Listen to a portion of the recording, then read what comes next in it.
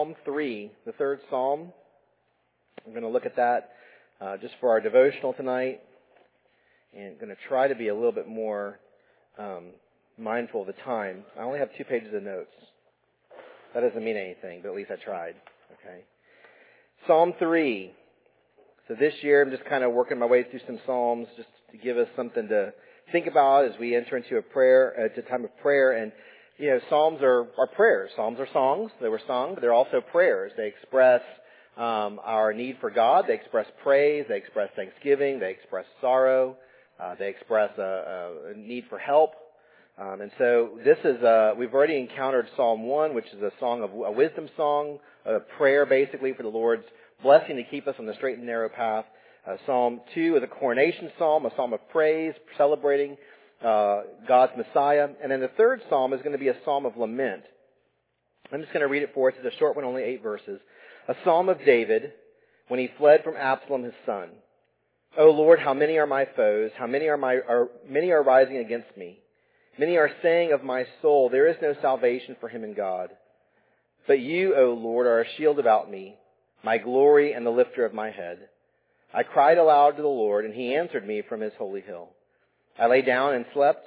I woke again, for the Lord sustained me. I will not be afraid of many thousands of people who have set themselves against me all around. Arise, O Lord, save me, O my God. For you strike all my enemies on the cheek. You break the teeth of the wicked. Salvation belongs to the Lord. Your blessing be upon your people. Psalm 3. This is one of the Psalms. If you notice there, right before verse 1, there is in sort of the all caps text, right? The sort of small all caps text. Call that a superscription. Just means to write above or to write ahead.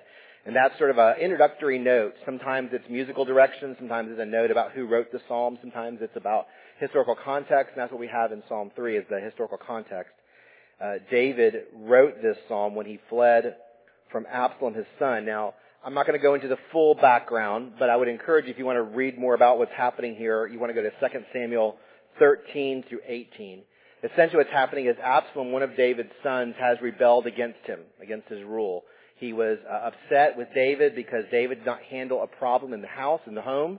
One of David's sons, his older son, had violated one of his half-sisters, and Absalom, who was the full brother of the daughter that was violated, took matters into his own hands because David didn't do anything about it.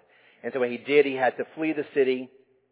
And eventually he comes back but has to live under house arrest. But Absalom curries favor with the citizens of Jerusalem, so much so that they come to his side, to his defense, and David has to flee from the city. And he's on the run. Absalom is pursuing him, and he's on the run. And so this is a very trying time for David. And so we can hear the lament, right? We can hear just the crisis that he's facing. But Psalm 3, just kind of to work through the Psalm, we see that in this Psalm, David is communicating his anguish, right? His emotions are very raw. This is one of those, and this is sometimes a very good idea for us, that when we are severely depressed, when we are anxious, right? When we are confused, when we're processing emotions that are very raw and there's a lot of confusion, how do I articulate my emotions in a biblical manner? Going to the Psalms is a great way to do that, right? Because this is God's inspired word. So when we're facing a situation like David, we can go to a psalm like Psalm number 3 and biblically be able to confess and to express those emotions to the Lord in a proper way. In this psalm, we see sort of 3 emphases or three themes, 3 movements maybe through the psalm. The first 2 verses we see here David's opposition. Right? He is expressing his anxieties. He is expressing his fears, his concerns to the Lord. And the source of his anxiety, the source of his fear is opposition. And for David, that would have been Absalom, his son, who's rebelling against him, pursuing him, looking to take his life, and all those who are with Absalom. Okay? Many members of David's kingdom, many of the citizens of Jerusalem, had turned against David and had given their support to Absalom. And so David is expressing a lot of anxiety, a lot of fear, right? A lot of worry over what's happening. He's surrounded by foes. The foes seem numerous and insurmountable. They're making accusations against him. You have no salvation in God. In other words, you are despised by the Lord. The Lord has turned his back upon you, right? The reason why you're enduring this is because God's hand has come against you. And so David's really causing David to be experience this tumult in his life, in his body. Now for us, we can think about just again the application of this. How when we express this, we might have people in our lives who are opposing us, right? Oftentimes when we come to Wednesday night prayer and we express our prayer requests, sometimes the motivation, sometimes the source of the things we want to pray about are because there are people who oppose us, right? There are people who oppose you because of your faith in Christ. There are people who oppose you because they don't like decisions that you make. There are people who oppose you because they refuse to submit to your authority. Okay? So we do have opponents from time to time. Maybe not right now in this season, but there may be moments in your life, periods in your life where you have people who are against you. You have people who are opposed to you. There are people who mock you or maybe even make accusations. And the Bible reminds us, the New Testament reminds us that we are going to have enemies. We are going to face persecution and suffering in this life. That there will be people who oppose us and who come against us. And they can deflate us. They can sap our hope. They can weaken our faith. And so here David is just expressing his circumstances. He is confessing the things that are troubling him. The opponents are overwhelming him. They're making these accusations, and maybe he's even doubting. He's wondering, is this even true? Is the Lord truly against me? But notice that in verses 3 through 6, he turns to the Lord, and he reminds himself of the truth about the Lord, and he is really comforted by the truth that God has spoken to him in his word. Notice in verses 3 and 4 that he speaks of the Lord's ministry to him. But you, O Lord, are a shield about me, my glory and the lifter of my head. I cried aloud to the Lord, and he answered me from his holy hill. So the Lord is a shield to David. He's a shield, something that protects, right? In ancient times, the shield was what protected you from the offensive weapons of your enemy. With a dart or with a sword, they would come to strike you or pierce you. You would put up the shield as a defensive posture, right? It's a defensive weapon to keep you safe. The Lord is one who keeps his people safe. Now for David, this referred to physical safety. David was confident that the Lord would allow him to be physically protected, that his life would not be taken. For us, we don't have the same guarantee, right? We don't have the guarantee that God will protect us physically in this life. But we do have the assurance of eternal security, right? That nothing can separate us from the love of Christ. That not even death itself.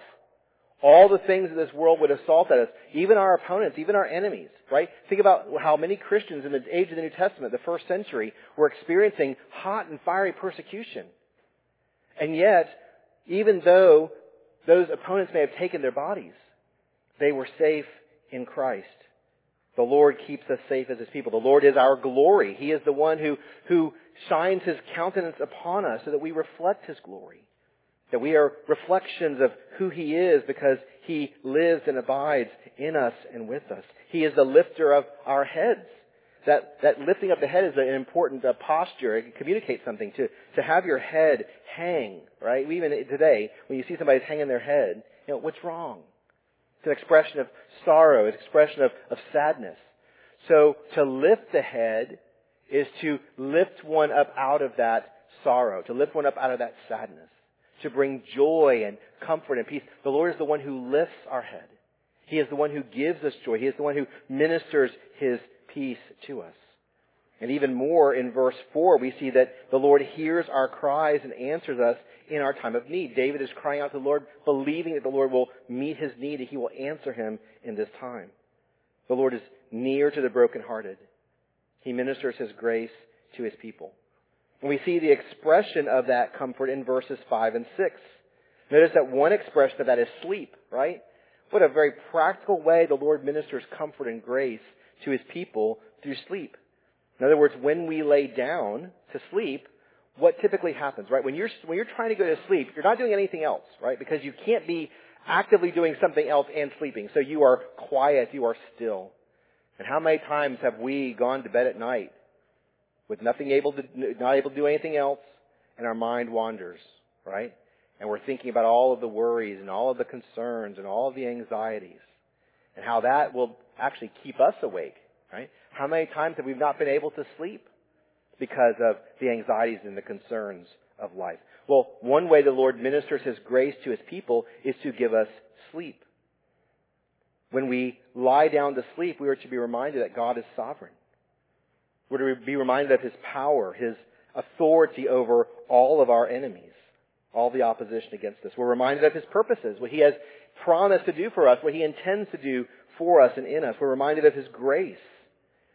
God gives us His peace, and we rest in Him. And that physical rest that we experience in sleep is really a practical way of expressing our trust in Christ. That when we're able to sleep, we're submitting ourselves to the authority of God to say, I can't do anything about this, and so I'm trusting You. And I will lie down, and I'll be quiet, and I'll be still, and I will sleep. Understand that You are a sovereign God who has everything else under control. And so it's by that physical rest, the sleep, that the Lord is able to sustain us. We're going to pray tonight for Wade. We're talking to Wade this afternoon on the phone. He's still struggling with some illness, but he was mentioning to me that one of the things that's really causing, I think, his continued persistence in the illness is he can't sleep. He's got a cough that's keeping him awake. And we think about the importance of physical rest. And what physical rest does for our bodies, it allows our bodies to be replenished and to be strengthened and be restored. And I think something similar is happening here, that by that physical rest, the Lord is sustaining His people.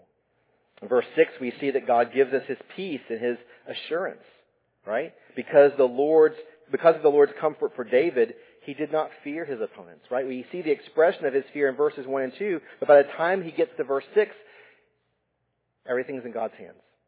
He has entrusted himself to the Lord. His fate is in the Lord's hands.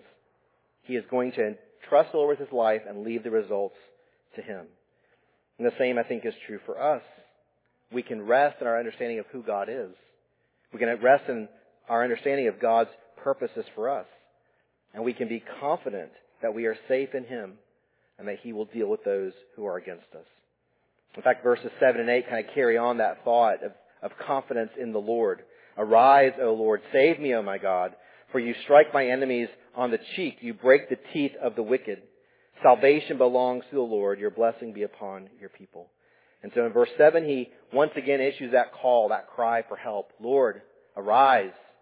Come to my defense. Lord, save me. Come and help me in this crisis.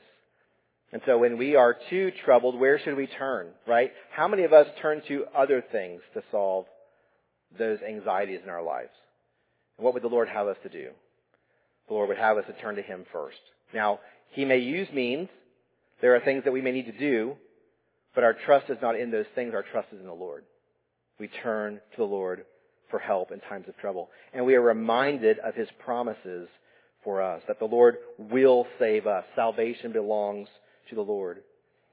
We're reminded of His truth, right? We're to walk in the truth. We're to be reminded of the truth. How am I to live in the midst of this situation? How do I live in a way that honors God? David here is reminding himself of the truth. Salvation belongs to the Lord. God will bless His people. So what a great psalm, right? Week to week, we've all experienced different things. From Sunday to now, I don't know what these last few days have been for you.